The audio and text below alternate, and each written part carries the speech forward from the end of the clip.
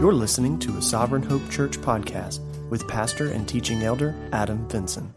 All right, if you have your Bibles, I want to invite you to turn to Matthew chapter 5. Matthew chapter 5. We do have our notes available in our Google Drive folder if you would like to reference our slide notes today as well. 2 weeks ago, we talked about really pursuing purity in our lives, in our relationships with the opposite sex specifically. We talked about how we're called to remain pure both in thought and action as an outworking of the gospel in our life for the glory of God. We talked about when we're not pursuing purity, that the gospel picture is at stake in our life, the glory of God in our life is at stake, our sanctification, potentially even our life and coming judgment is at stake as well. Our church and our friends are at stake by the choices that we make in this area. All reasons to consider pursuing purity in our life at all costs. We talked about pursuing marriage being the appropriate means of enjoying the desires that God has given to us. And so very early on, we should be working towards marriage if we're single. And we believe that God has not gifted us towards singleness forever. We talked about pursuing each other when we're in marriage, that we pursue each other. We make sure that relationship remains intact as a means of protection for purity in our life. We also talked about knowing what we believe about divorce for our own protection in our marriage, as well as to make sure that we offer right and biblical counsel to others that may come to us. And then from an application standpoint, for purity in our life, we talked about seeking accountability, avoiding triggers in our life that makes purity that much harder, to immerse ourselves in God's word, to remind ourselves regularly of God's good promises. And so we had finished that discussion talking about some of the passages and some of the implications of those passages about divorce.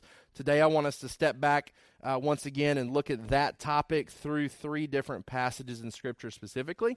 I want to read through those, kind of share some thoughts with those, give you some practical application today as well. And so in looking at that topic, avoiding divorce, our summary sentence: we must know what the Bible says about divorce before we are ever tempted with the thoughts of divorce, because if we wait until our heart is bent towards divorce, we will surely read the Scriptures differently than they were intended. For our kids, it's important to know what the Bible teaches about divorce so we can hopefully avoid divorce later in life.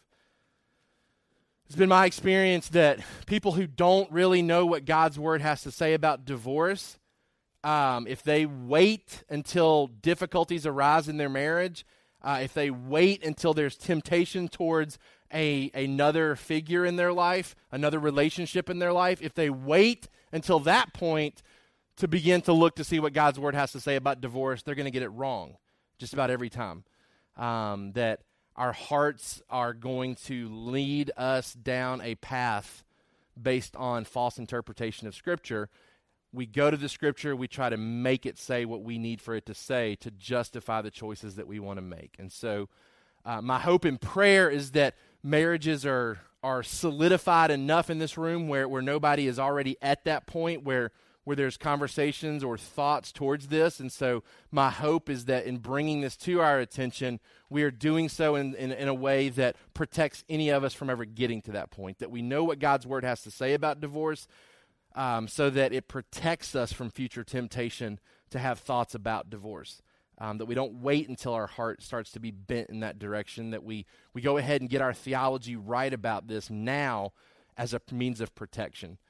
That we get our theology right now so that we are able to offer immediate counsel to those closest to us. Because God forbid that a marriage in our church ever start to move in this direction and we have to rely upon men or women in our church to be tools of reconciliation, to go help reconcile those marriages, that we are prepared and we're equipped to do so. That we know what God's Word has to say about this topic and we can go with authority to address that.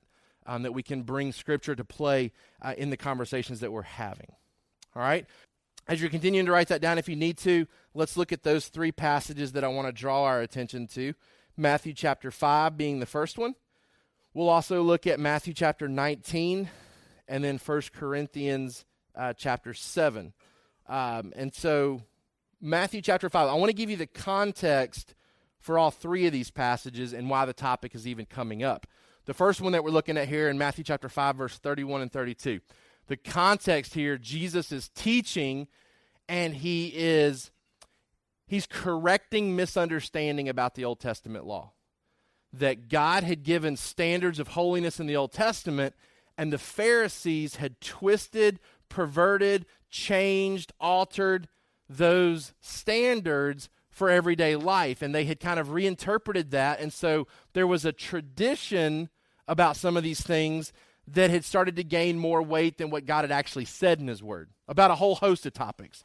So Jesus is redirecting the people back to what God actually said about some of these things, and really going against some of the traditional teachings of that time for how to interpret what God's Word had said. So we understand this to be the Sermon on the Mount. This is where Jesus is reinterpreting some of these things and helping people to better understand the intent behind what the law said. So this is where you get instructions about, hey, it's not enough that you could say, hey, I've never murdered anybody, and then be content with the fact that all I'm ever is really angry with people in my heart. Like, I hate people. I just don't ever carry it out towards murder, right? Jesus says, hey, the law says thou shalt not kill, but the idea there is that we don't harbor hatred towards others either, right? Like, that has to get cleaned up in our life. That we don't commit adultery, but that we also don't lust for others in our heart either, right? So Jesus is helping them to understand the heart behind some of the things that the Old Testament law has to say, and he does so in the area of divorce as well. In Matthew chapter 5, verse 31, it says,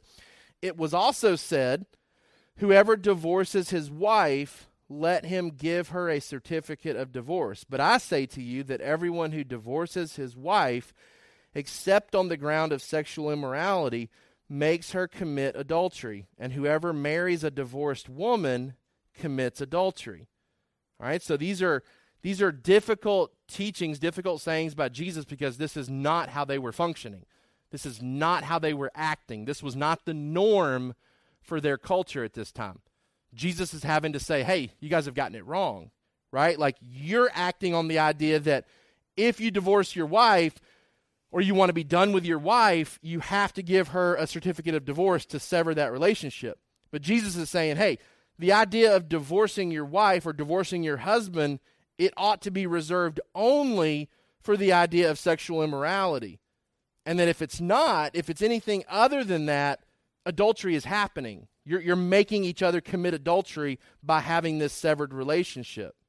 So the Pharisees, in their mindset, it was, okay, let's not commit adultery. Let's have the divorce happen, and then we can go do what we want to do with the person that we've met, right?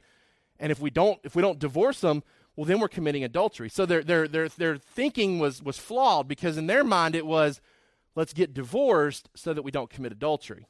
Right? Like, they wanted to be with somebody else. And so the answer was, hey, if we get divorced, we can resolve this. We cannot commit adultery, and we can go be with who we want to be. And Jesus says, no.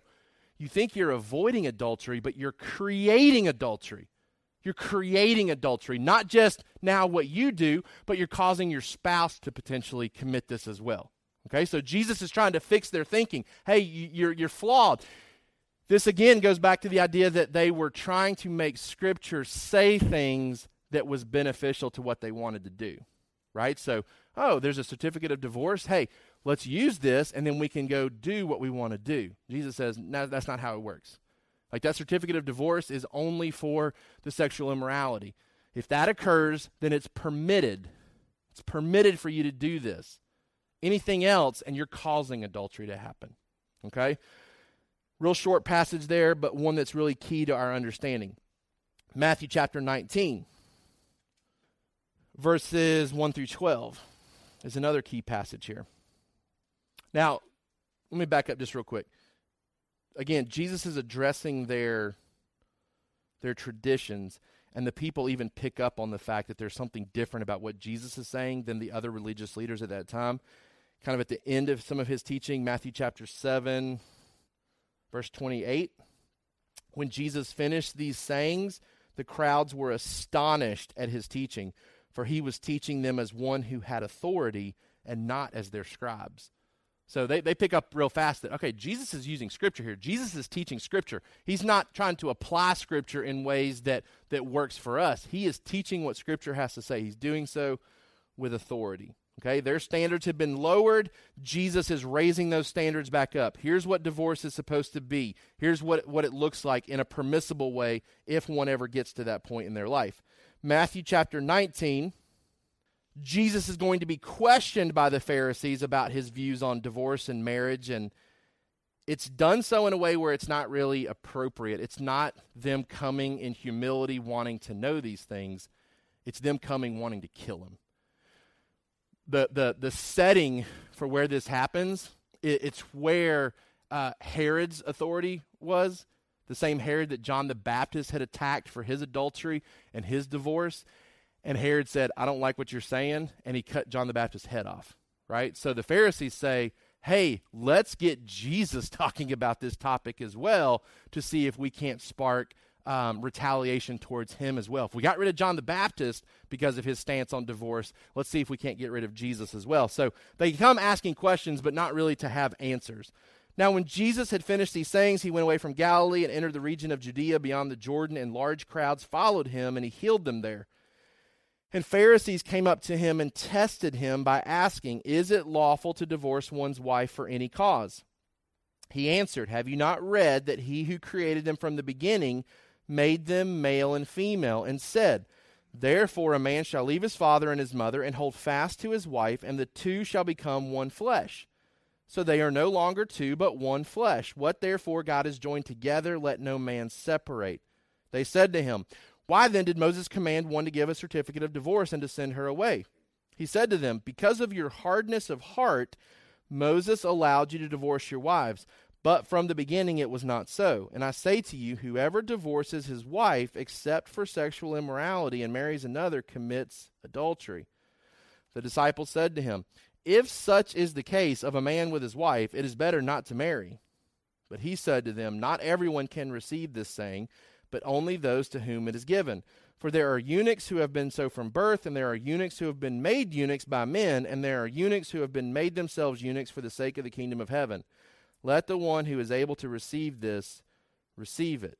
We'll talk about the disciples' response to Jesus' response to the Pharisees a little bit later. But again, Jesus is reminding them that his teachings about marriage, divorce, remarriage, all of that is rooted in God's original plan, his original design in Genesis. When sin enters into the world, there are changes that are then implemented, permissible because of the hardness of man's heart. Right? Like not the original design, not God's desires and plans, but because of the hardness of man's heart, God comes in and intervenes and shows some mercy and some grace in situations like this. Again, remember, and we'll talk about this here in just a minute, that the Old Testament law was adultery results in death. That there was no need for divorce really, because if your spouse commits adultery, you just put them to death, right? And so even the permissibility of divorce is God's grace in allowing someone to live long enough to even potentially repent of their sin. Okay? 1 Corinthians 7.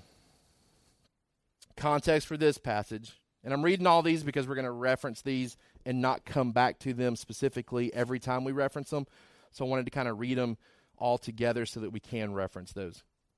1 Corinthians 7. Again, this passage contextually, Paul is trying to help the Corinthians who come from a very immoral culture, trying to help them understand and navigate how do things change now that we're Christians, right? Like we need to understand relationships with husband and wife and what's appropriate, what's not appropriate, because we're all really just messed up in our thinking because of how we've been raised in this culture. So Paul's trying to correct their thinking, okay? Concerning the matters about which he wrote, it's good for a man not to have relations with a woman, but because of the temptation to immorality, each man should have his own wife, and each woman her own husband. The husband should give to his wife her conjugal rights, and likewise the wife to her husband, for the wife does not have authority over her own body, but the husband does.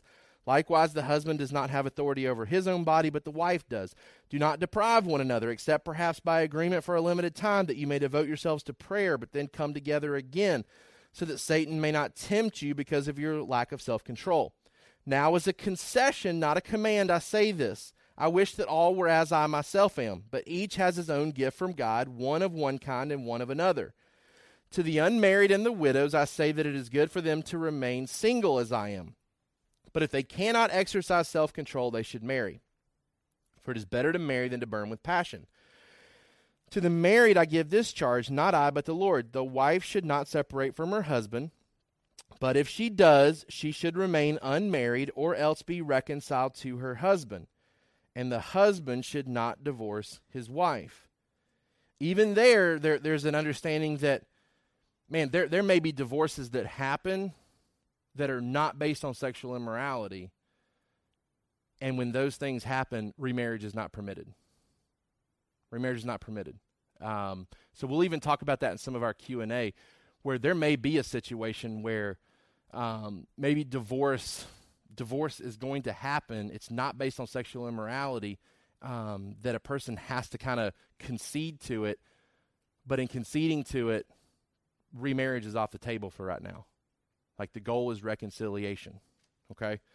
Because he says the wife should not separate, but if she does, she should remain unmarried or be reconciled to her husband. The idea there is that she doesn't cut off the ability to be reconciled to her husband. To the rest I say, I, not the Lord, that if any brother has a wife who is an unbeliever and she consents to live with him, he should not divorce her. If any woman has a husband who is an unbeliever and he consents to live with her, she should not divorce him. Just to clarify, when Paul says, I'm saying this, or the Lord's saying this, not me, or I'm saying it, not the Lord, he's differentiating between quoting Jesus.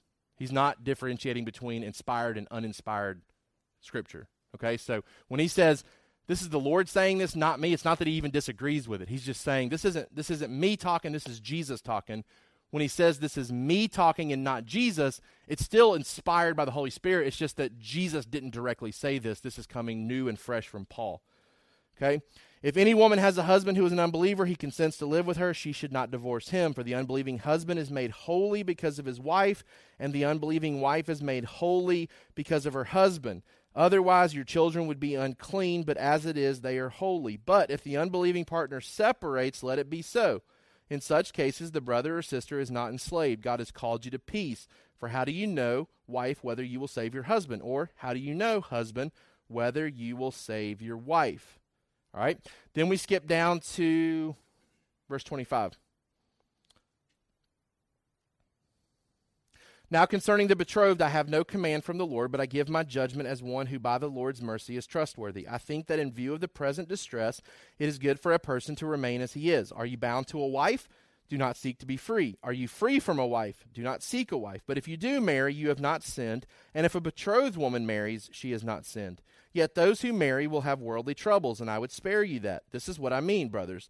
The appointed time has grown very short. From now on, let those who have wives live as though they had none, and those who mourn as though they were not mourning, and those who rejoice as though they were not rejoicing, and those who buy as though they had no goods, and those who deal with the world as though they had no dealings with it. For the present form of this world is passing away.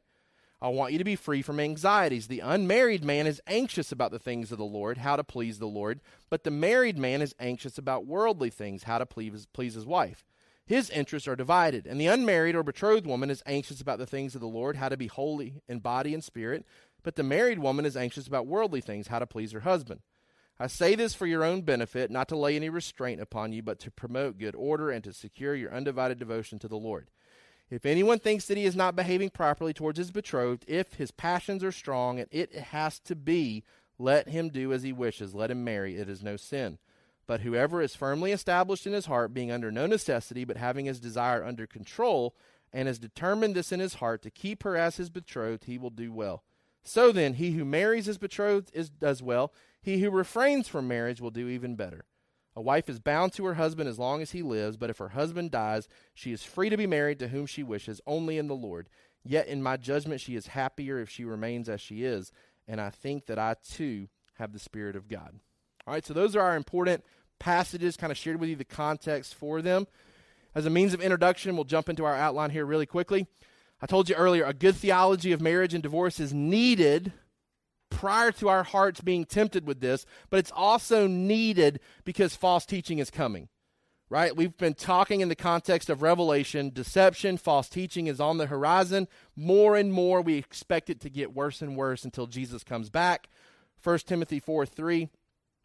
Now the Spirit expressly says that in latter times some will depart from the faith by devoting themselves to deceitful spirits and the teachings of demons, through the insincerity of liars whose consciences are seared, who forbid marriage and require abstinence from foods that God created to be received with thanksgiving by those who believe and know the truth. Right? Like we have to even be prepared that false teaching is coming about marriage, about divorce, and how all those things should be handled. Okay, so we have to be engulfed in what we know, what God's Word has to say about this topic. Good theology is needed about marriage and divorce because we will be fed something that is false if we're not careful. God's plan from the very beginning is a monogamous, lifelong marriage to be the only pattern of union between men and women. That's the original plan, that there would be a monogamous, you and me forever type of relationship between men and women. Divorce was never intended. Adam and Eve were created without the option. All right, think about that. There was no option for Adam and Eve to divorce and marry somebody else. There was nobody else, right? So even in what Jesus says from the very beginning, let's go back, let's see how God created things. He created them without the ability to divorce, right? God never had that as an intent, never planned on that type of thing. God's feelings about divorce are very clear from Malachi chapter 2, verse 13. The second thing you do, you cover the Lord's altar with tears, with weeping and groaning, because he no longer regards the offering or accepts it with favor from your hand. But you say, why does he not?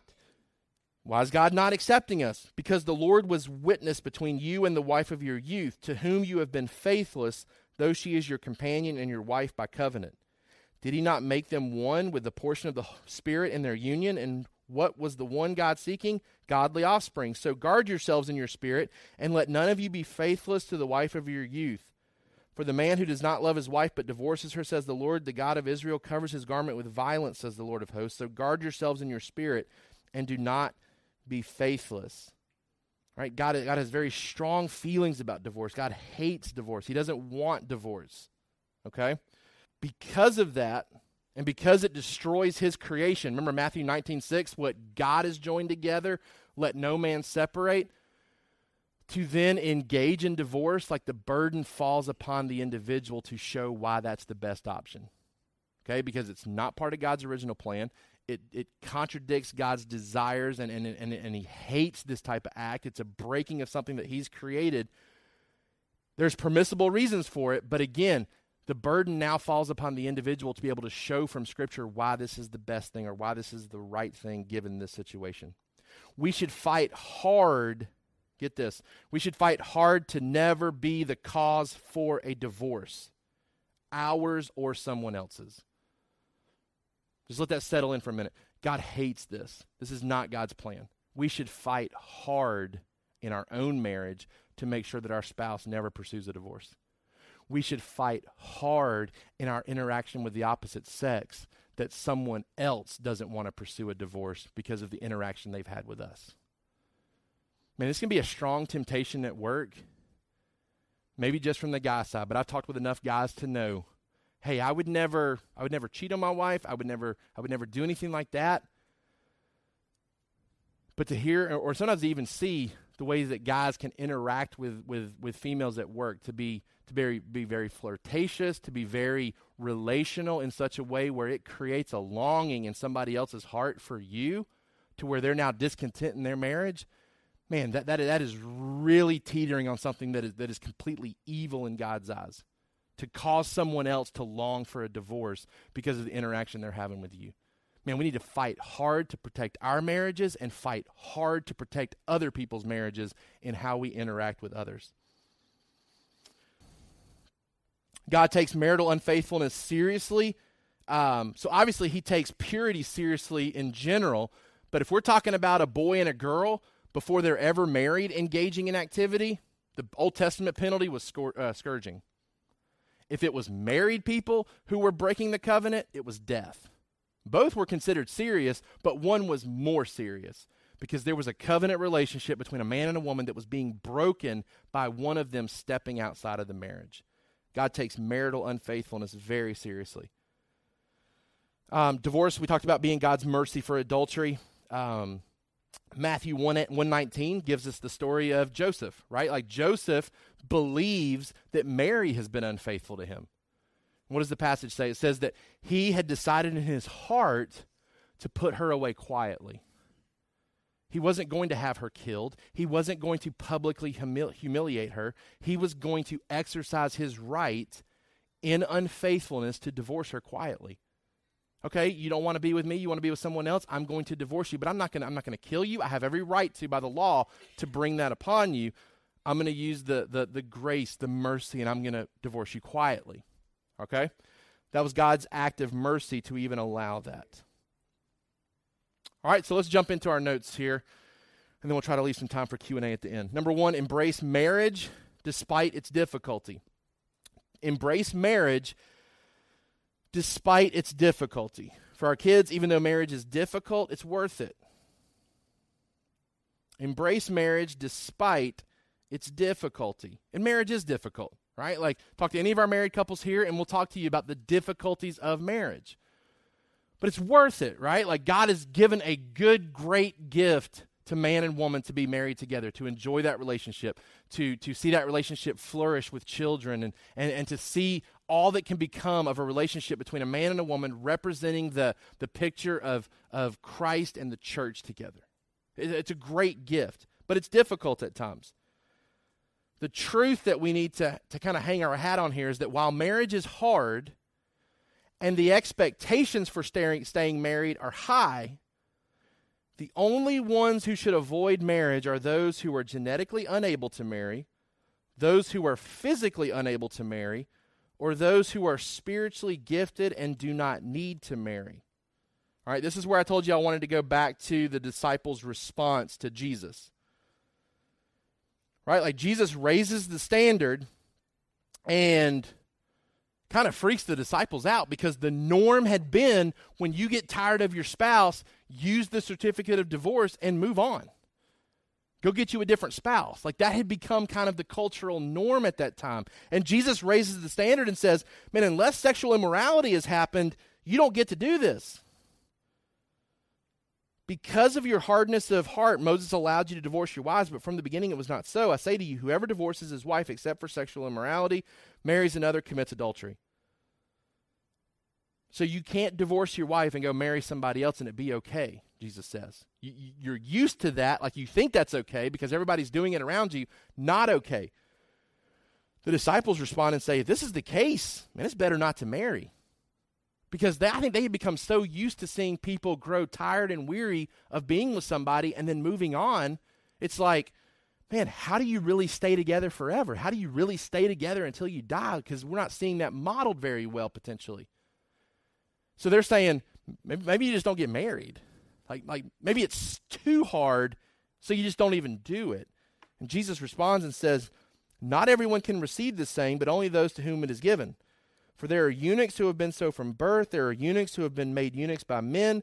There are eunuchs who have been made themselves eunuchs for the sake of the kingdom of heaven. Let the one who is able to receive this, receive it. We won't go into strong detail here, but what we're talking about here are people that were unable to perform from birth because of a birth defect. Like they can't function in a marriage the way that they're supposed to because of something from birth. You also had this group of people who had been surgically altered or physically tortured or physically handled in such a way where they could no longer perform in a marriage the way that they were supposed to. Right? So they're classified as eunuchs, like they can't do what they're supposed to as a husband or a wife in the marriage relationship. So it would not make sense for them to be married because they can't function like they're supposed to. And then Jesus says there are those who have made themselves this way for the kingdom of heaven. This is what Paul's talking about. Somebody who says, you know what? I'm not going to pursue marriage. I'm going to stay single so that I don't have the anxieties that come from marriage and having to take care of a spouse. I'm going to be completely devoted to the Lord.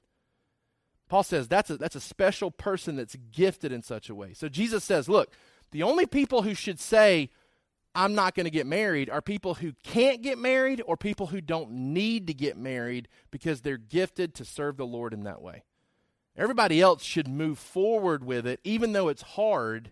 Embrace the difficulty, embrace the great gift that marriage is.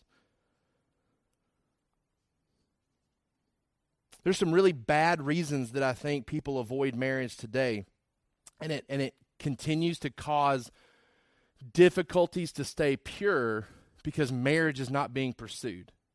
And all of us probably experienced this as we were, those of us that are married experienced this probably at some time, where we put way too much value on physical appearance over an individual's character, right? Like we're looking for something specific physically, and until we find that, we're not willing to pursue marriage.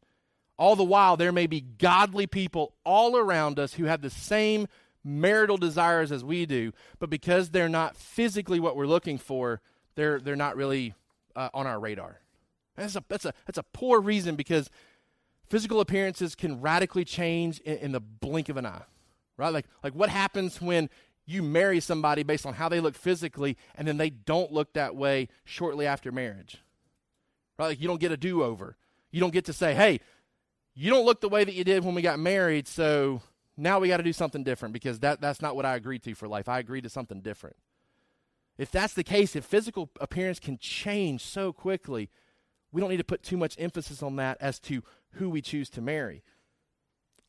Selfishness of not wanting life to be interrupted, right? Like the longer you stay single, the harder it is to bring somebody into your life. You start to develop habits and plans and schedules that, man, it's imposing on somebody to come in and kind of mess that up. And it was hard on me, having been on my own and single for a while when Lauren and I got married, to now have to make plans around somebody else's schedule as well. I had conditioned myself that it's just me. I do what I want to do.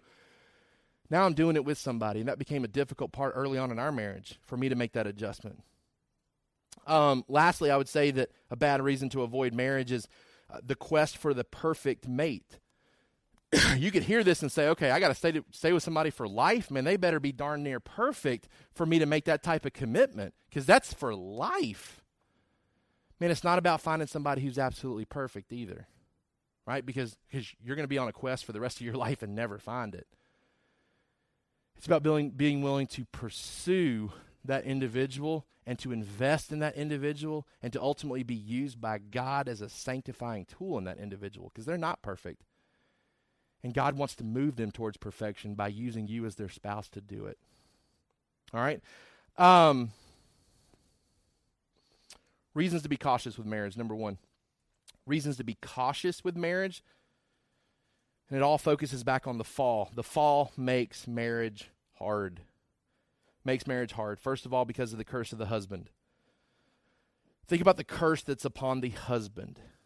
He must fight for time and energy to care for his home due to the increased effort required by his job. Let me say that again. A husband has to fight for the time and the energy to care for his home, to care for his wife, to care for his kids. Why? Because we have to give increased effort at our jobs because of the curse. Right? God says, hey, Adam, the curse for you is that you were supposed to take care of the earth, and now the earth is going to reject your care. It is going to be more difficult for you to care for the earth because of the thorns and the weeds. It's just going to be harder. You're going to have to work harder for it. You're going to have to work harder at your job. So as husbands, man, we're working hard at our jobs, harder than we were intended to have to, even because of the curse. And now we have to fight for the time and the energy to take care of our home when we get there. And we come home tired because of sin, and now we have to work hard to invest in the lives of our wife and our kids. Same would be true for women that are working, right? Like the earth rejects our ability to do a job. It requires us to work harder, makes it difficult on our marriages because we have to give extra attention to the care that we're supposed to for this earth.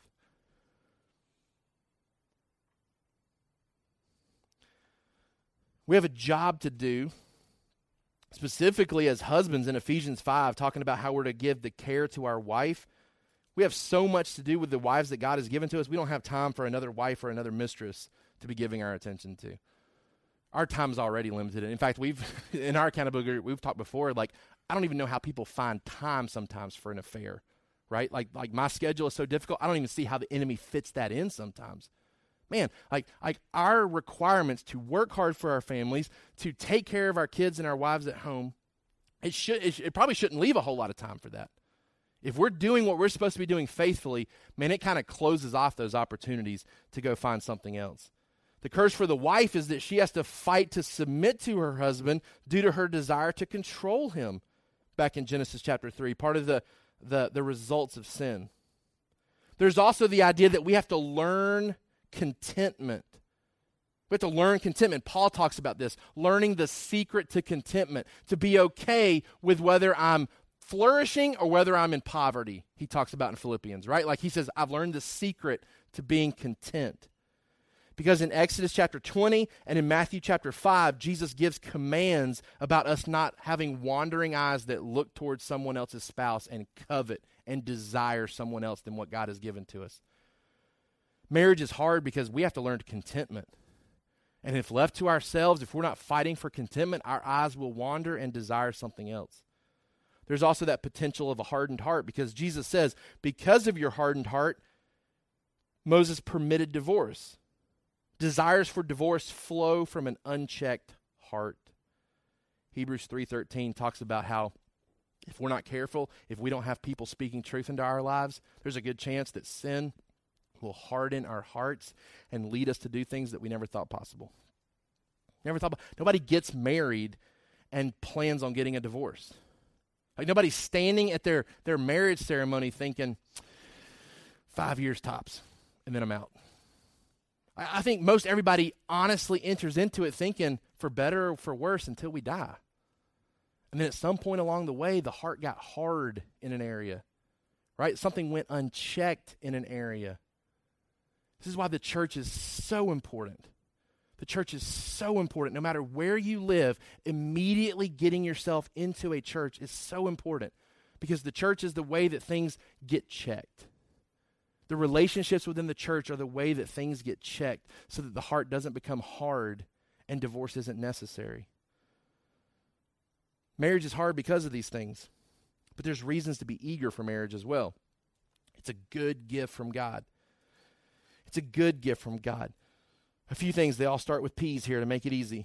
It's God's gift of purity and protection for us. 1 Corinthians 7:9. That we pursue marriage because of the desires that he's given to us, and it's a way for us to use those desires appropriately. It's a way to keep those desires in check and not to use them for sinful purposes. It's a way for purity and protection. In fact, 1 Corinthians 10:13, every temptation that comes upon us, there's a way of escape. For this specific area, the way of escape is marriage. It's a way to be protected. There's also the gift of procreation. Genesis 1:28, the command to Adam and Eve to be fruitful and to multiply. That takes place in marriage. Partnership. Genesis 2:18, that Adam was alone and needed a partner, and God created a partner specifically for him, gifted in ways that he was not. And so we've talked about in Genesis the difference between men and women and the uniqueness of the two and how they come together to flourish together. Pleasure is an aspect of marriage, right? See the book of Song of Solomon. Provision is a blessing of marriage.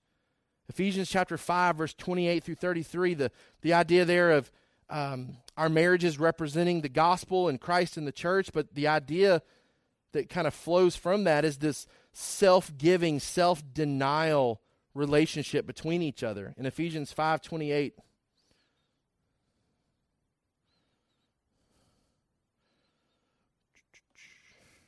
in the same way, husbands should love their wives as their own bodies. He who loves his wife loves himself, for no one ever hated his own flesh, but nourishes it and cherishes it, just as Christ does the church, because we are members of his body. All right, we're taking care of each other, provision that God gives through marriage. Lots of reasons to be eager towards marriage. Number 2, avoid divorce if at all possible. All right, so what we're saying is unless there's something from birth, unless there's some type of physical issue that has happened since you were born, or unless you just feel extremely gifted to remain single, all of us should be looking towards marriage. Okay, so we pursue marriage, we get into marriage, and then we avoid divorce if at all possible. For our kids, God's desires that husbands and wives not divorce.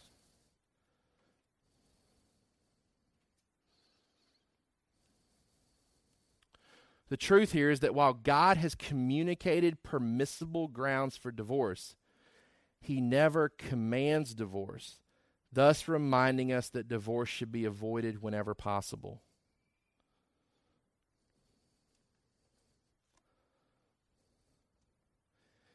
He permits it, but he doesn't command it. And that's important to remember, because if we're not careful, even sexual immorality might happen in a marriage and the other spouse jumps on it. Like, boom, here's the reason I've been looking for. Which is probably an indicator that the marriage was broken on both sides before the sexual immorality happened, right? Like, we should never get to the point where we're looking for the permissible reason to divorce. At that point, our heart's probably off, needs to be corrected. God permits it, but he doesn't command it, meaning just because sexual immorality happens doesn't mean that you have to go get a divorce.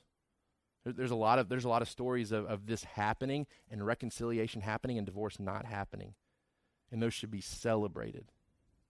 I would also caution you not to think that if sexual immorality has happened and someone pursues a divorce, that they're lesser spiritually than the stories that are success, right? Like nobody should be viewed as being at fault or lesser of a Christian, or they didn't love their spouse enough if they pursued a divorce when it was permissible by Scripture.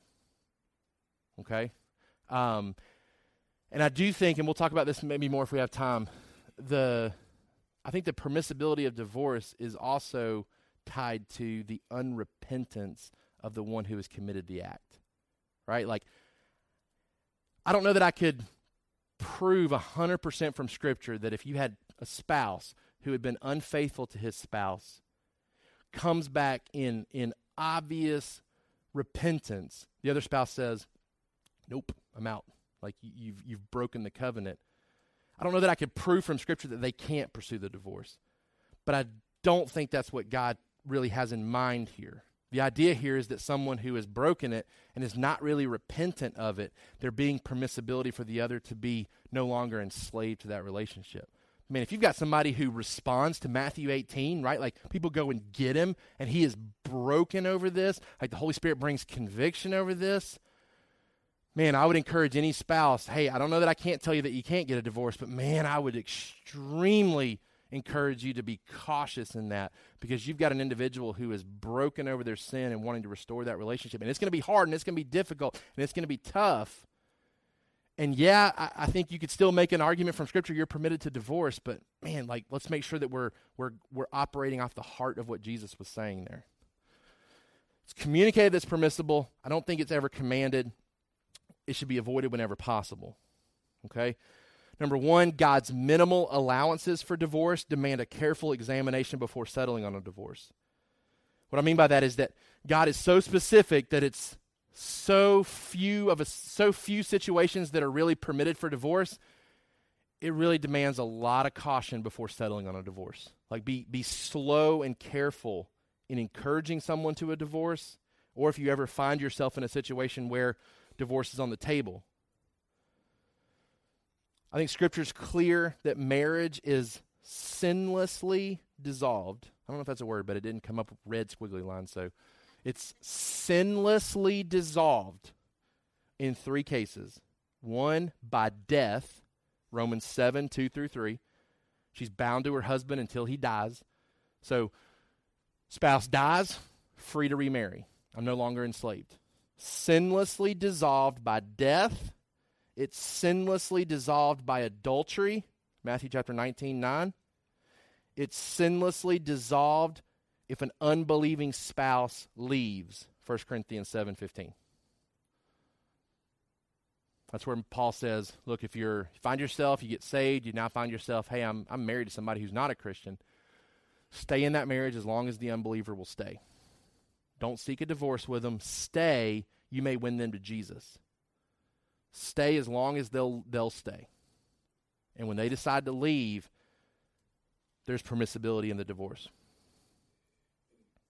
If you mishandle divorce, it can result in adultery. We've already seen multiple passages here, but Deuteronomy 24 is another one, 1 through 4. Mark 10, 10 through 12 are passages that reiterate some of the things that we've already seen.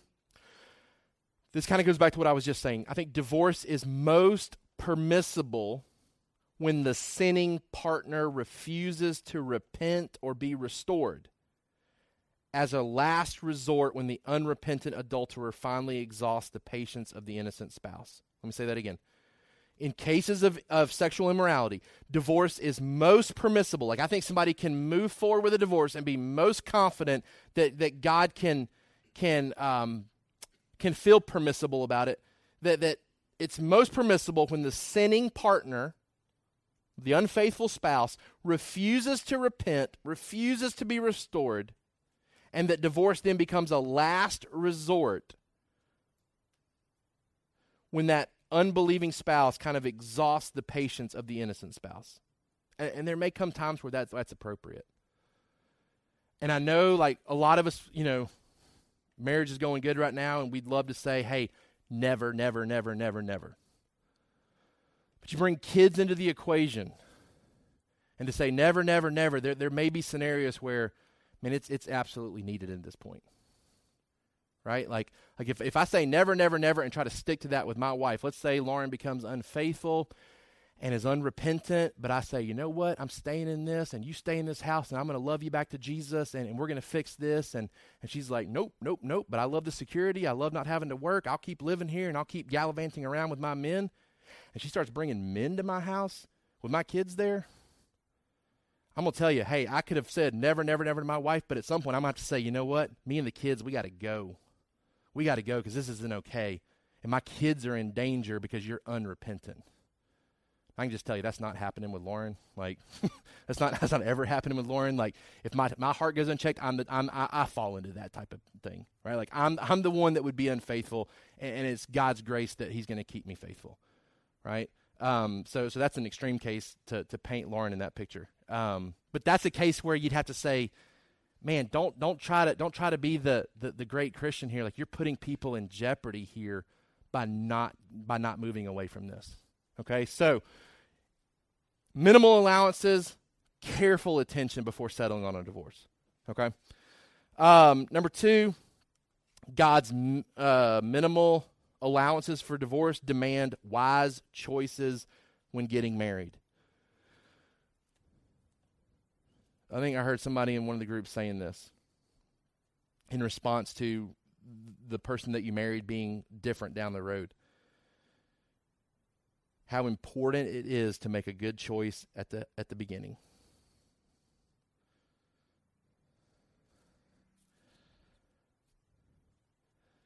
There's clear indicators in Scripture that we should commit to those who share the same spiritual values and priorities as us, right?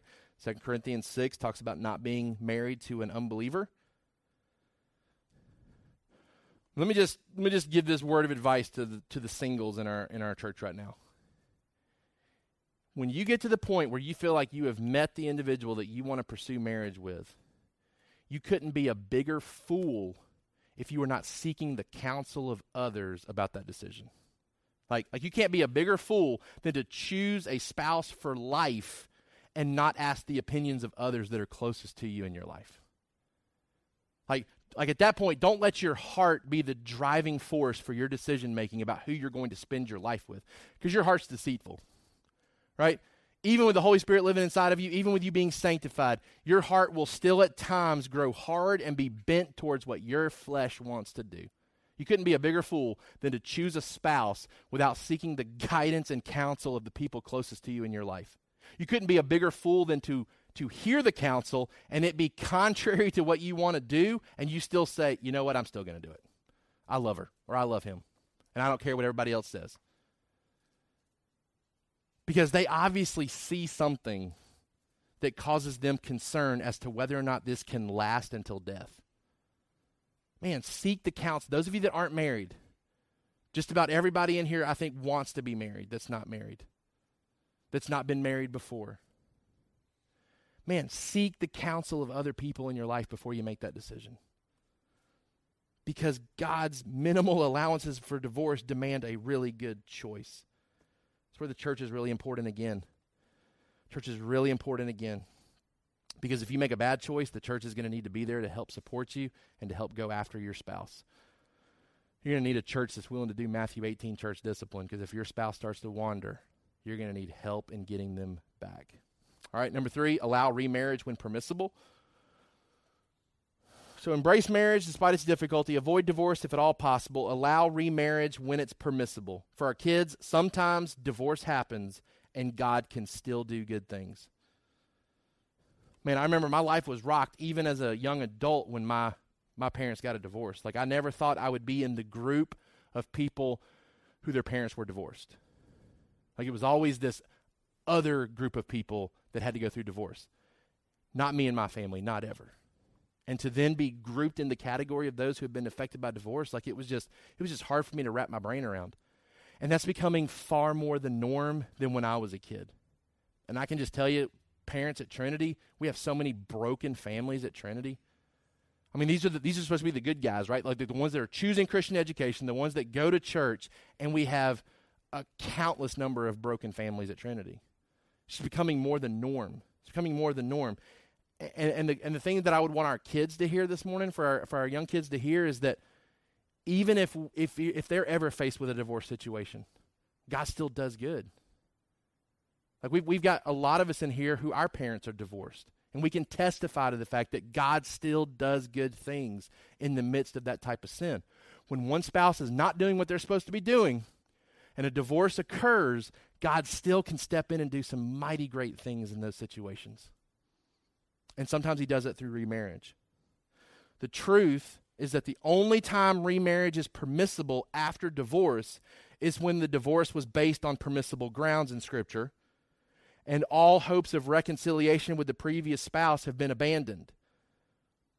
The only time remarriage is permissible after divorce is when the divorce was based on permissible grounds in Scripture, and all hopes of reconciliation with the previous spouse have been abandoned. And this is a key point, because you could find yourself in a situation where your spouse is unfaithful, unrepentant. You say, you know what, pursuing a divorce, like, this is the only thing that makes sense for our family. This is the right thing to do, the best thing to do. I believe Scripture permits it. The counsel that I would still offer to that individual is, yes, you can do this. Just know in doing so, if your spouse repents the day after your wedding, are you going to be okay with that?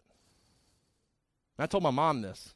My mom begged our church to pray for my dad to repent.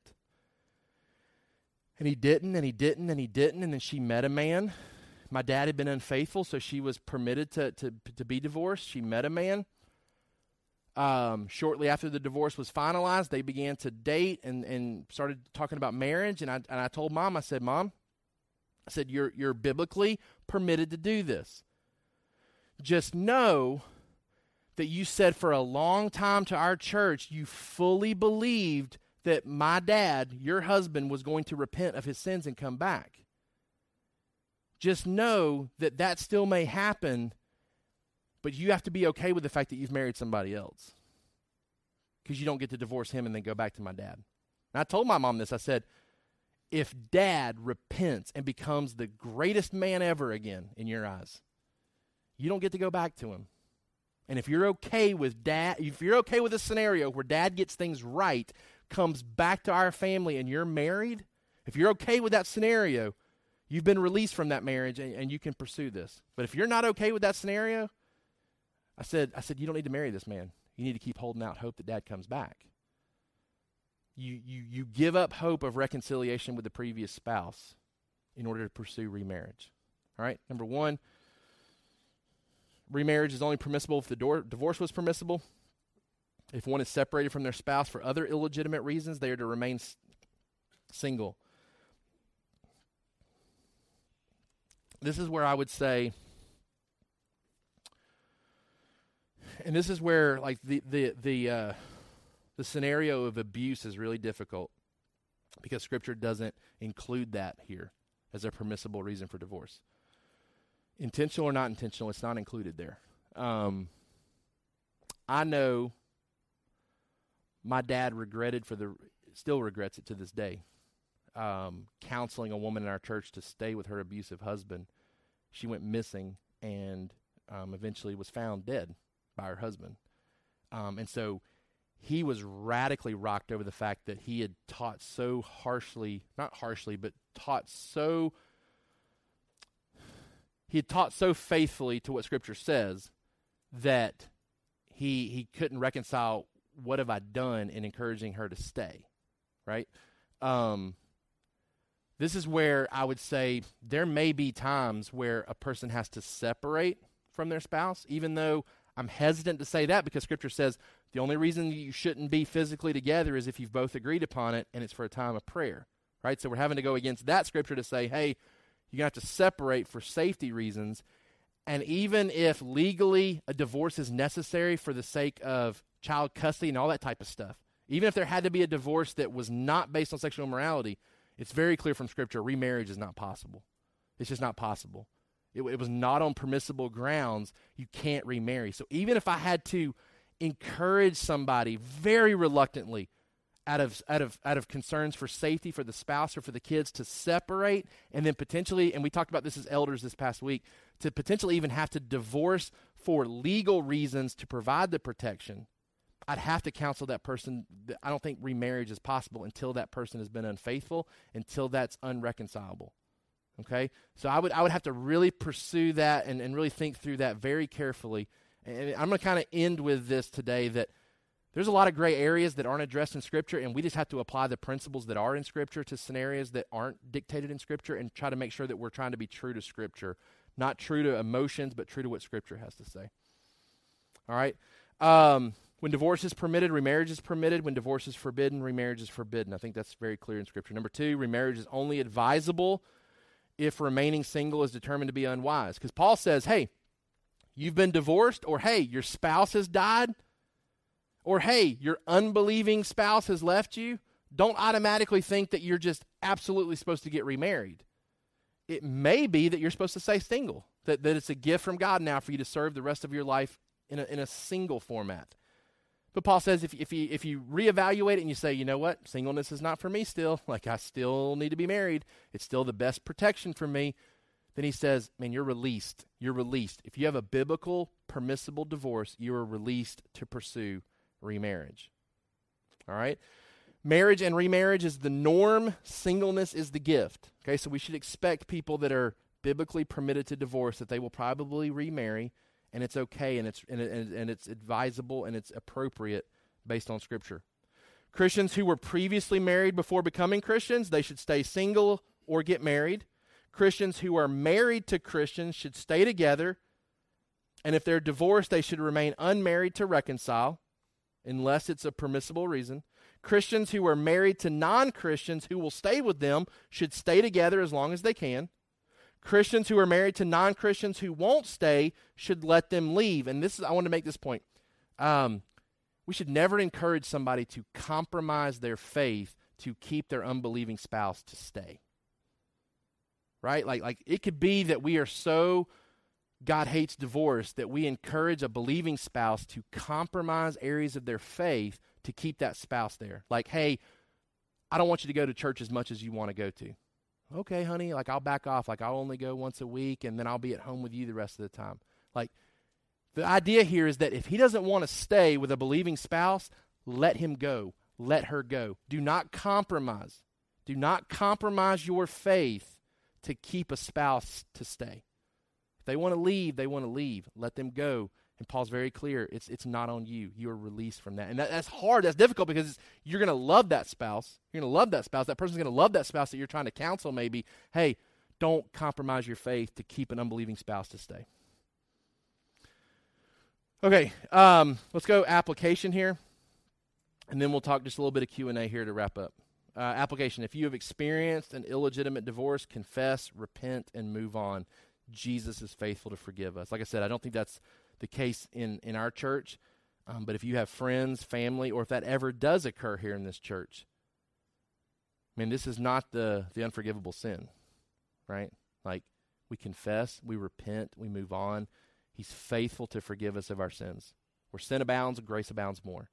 So nobody needs to have this hanging over them for the rest of their life. I got a divorce, or I know somebody that got a divorce and it was not biblically permissible.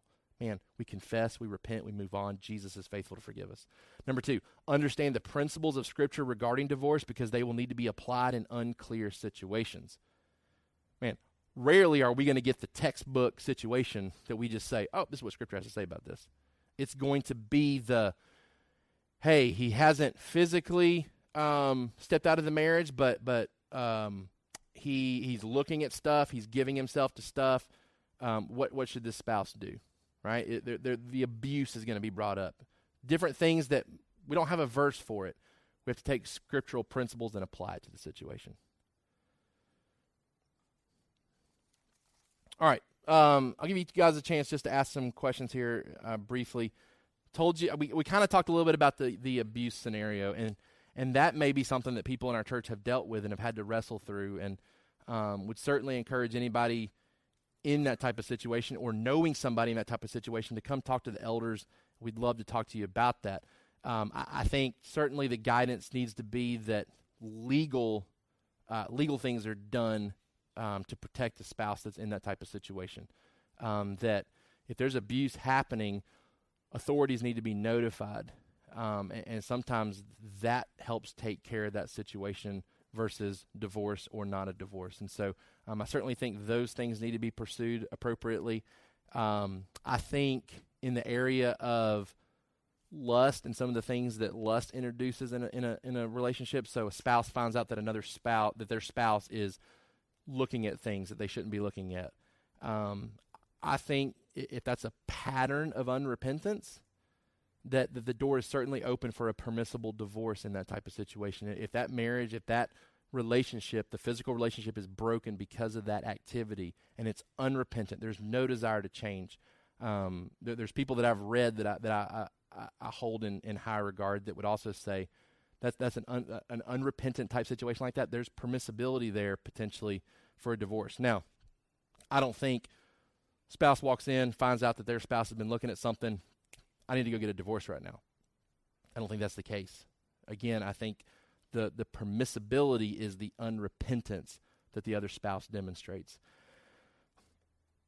One scenario that I was thinking through is that if you had a believing spouse leaves, is unfaithful, whatever, and then wants to repent of that sin only and come back after a divorce, that the Christian is not permitted to marry that spouse because they're an unbeliever. So you married them, you got saved, they left you, they divorced you, now they want to come back. You're still in love with them, but they're an unbeliever. Now we have to apply scripture that says you can't be unequally yoked with an unbeliever. Even though they were repentant of that sin, they're an unbeliever. And I don't think that they should be, the remarriage should happen. We talked about being careful with the idea of separation. I think I mistakenly have even thought, man, I would counsel somebody to separate from their husband, separate from their wife. That I think we have to be real careful with that too, because if unfaithfulness has not happened, that is a recipe for unfaithfulness to happen, based on what Paul says too.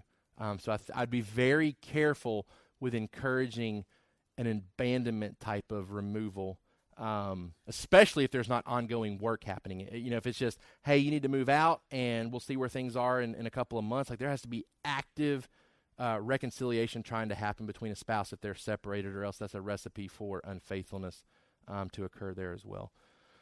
Questions that you guys might have that we can kind of wrap up with today. Again, my desire in talking about this is to protect our marriages, for us to see how high God's standards are in this area, but two, to equip you, because if you're like me, you're gonna have people coming to you at your workplace wanting advice, and I want to make sure that we're giving good, godly, gospel advice about this and leading people in the right direction. So anything that you've encountered, anything that's going on in your life right now that you would want to ask about, as far as how should I encourage somebody in this type of situation, something like that.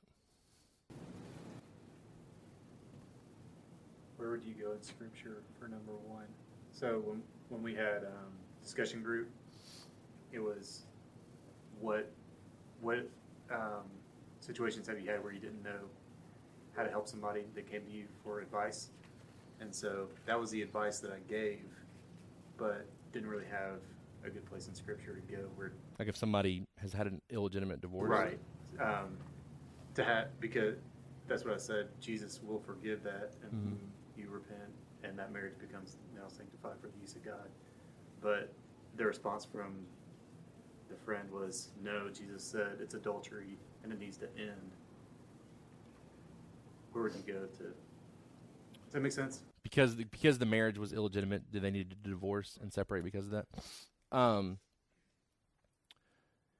Yeah, so I definitely wouldn't encourage the divorce in that situation. I would certainly have conversations with both spouses about their salvation, because depending on where that person goes to church, for somebody to have an illegitimate divorce, it ought to result in that person being treated like an unbeliever if the church handles it appropriately, right? So Matthew 18, somebody is in sin, you go get them, you bring more people, you bring the church. If they continue to say no, the end result is you now treat them as an unbeliever, right? So if that person, light goes off in their head, hey, I've been wrong,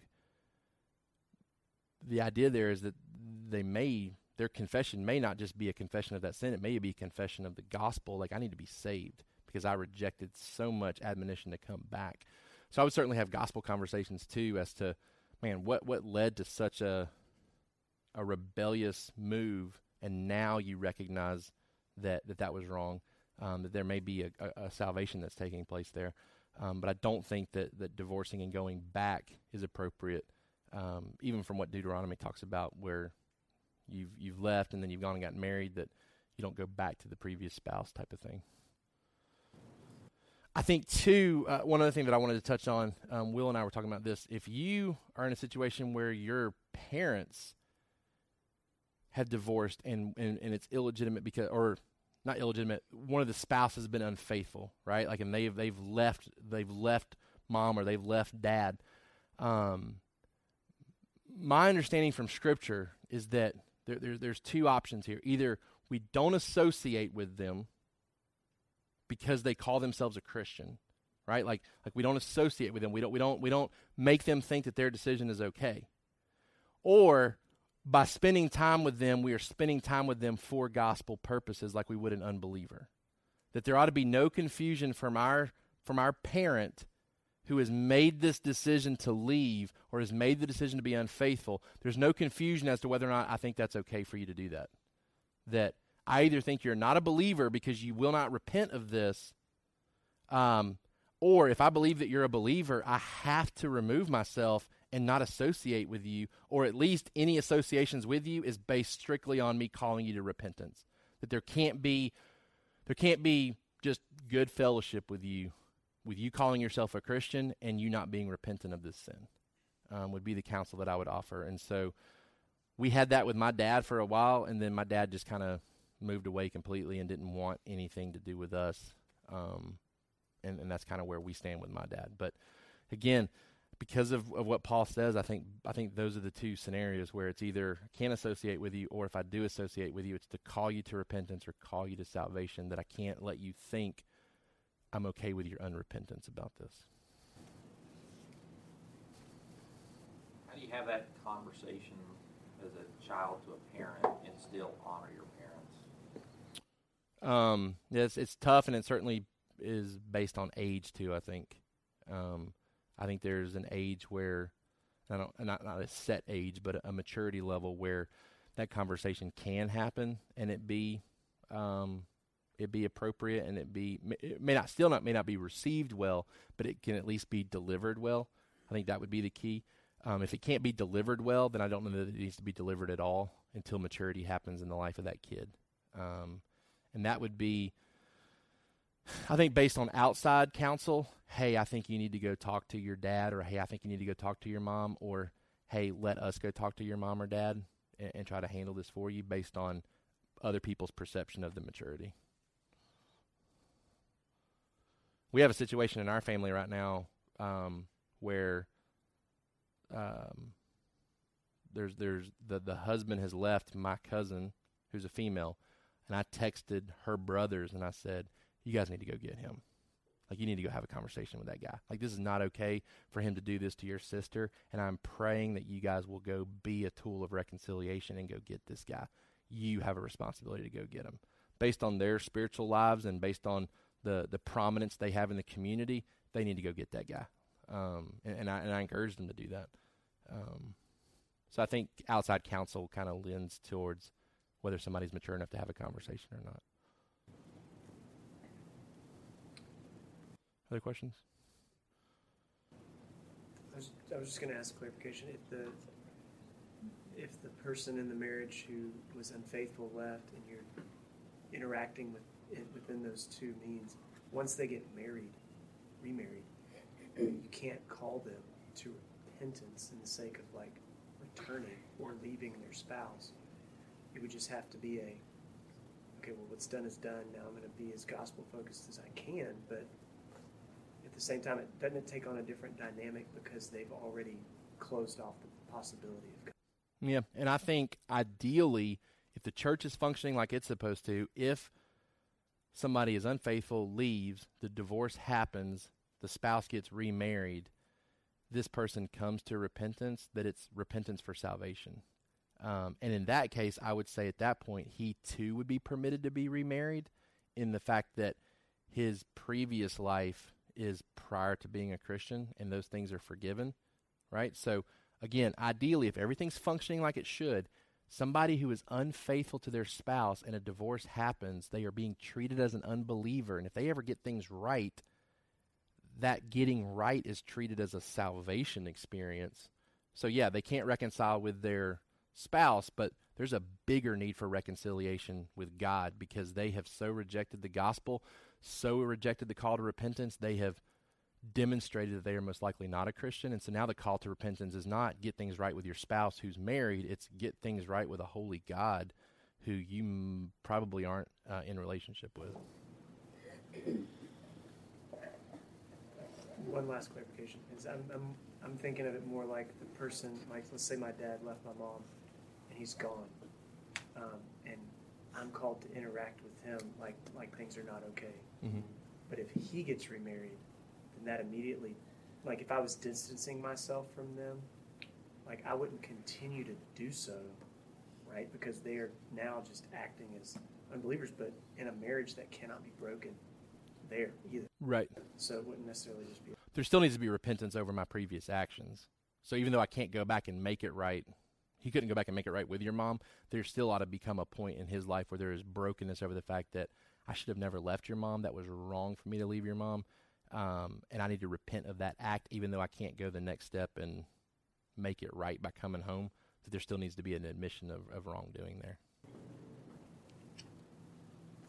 With the physical abuse one, if there's a separation that happens, say the spouse goes to jail, and the outlet for sexual immorality is the marriage, how do you deal with that? Because it's not permissible for him to divorce, but there is no outlet for that now.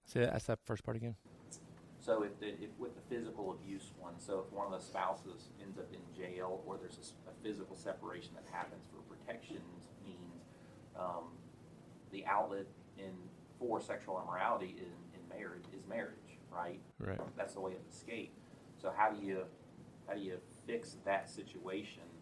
I mean, one of the spouses might end up in jail, and there was no wrongdoing on this person's part, and that I might be creating a unicorn situation that doesn't exist, but No, that definitely could happen. And I would say, yeah, and I would definitely say that Paul says, hey, the marriage is super helpful for protection and for purity, but even if that's removed, it doesn't then make you unable to stay pure, right? Because, I mean, you could easily have a situation where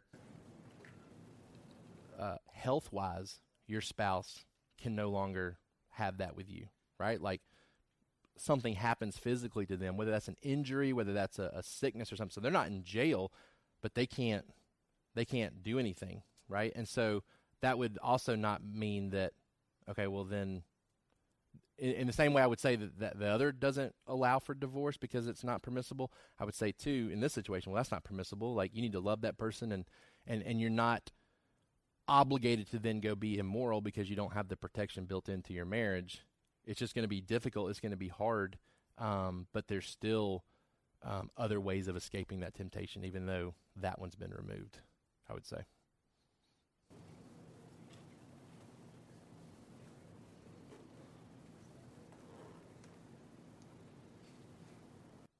Any other thoughts, questions?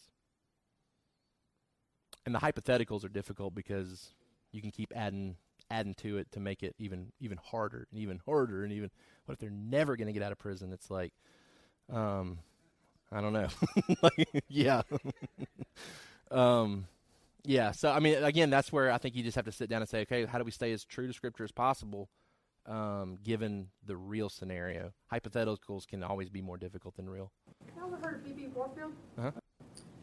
You know that very early in his marriage, his wife was stricken. And he basically cared for her for 30 years or so before she died. Yeah.